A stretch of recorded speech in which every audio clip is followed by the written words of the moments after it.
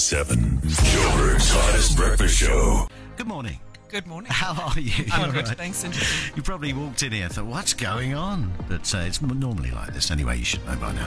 What do you got for us this morning, I'm Rev? looking at attitude, perceptions, and solutions. Ah, So my friend's grandson, who's 3, flew to America the other day, and on the flight they hit some severe turbulence. So as you know, everything rattles overhead, people hold on the seat in front.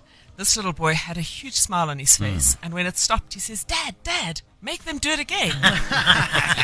And he said it in a very loud voice, so everyone started laughing, and fear turned to laughter, which was a good thing. So we do need to be careful of our attitude, because our attitude can change a whole way of being.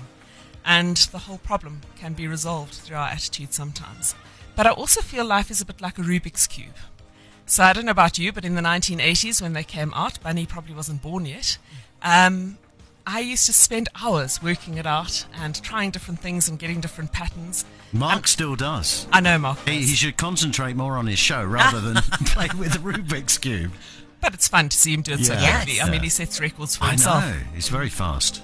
So the bottom layer, I think we all know, is quite easy, that bottom row. Yeah. Middle row, a bit more difficult. The last row, because the original one was only 3 rows, is much more difficult. Yeah. And you actually have to mess it up to get it to work. So it looks like you're making a mess, but suddenly it's there.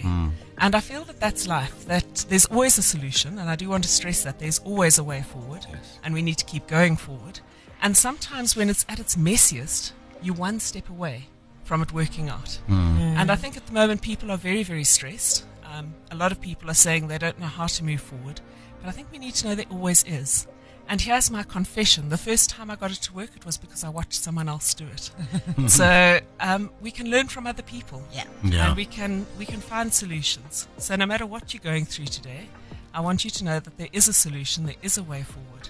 We just need to find it. And if life is looking really messy, hang in there. Yeah, there's a lot of people with money worries at the moment, you know, Yeah. and, you can get out of it.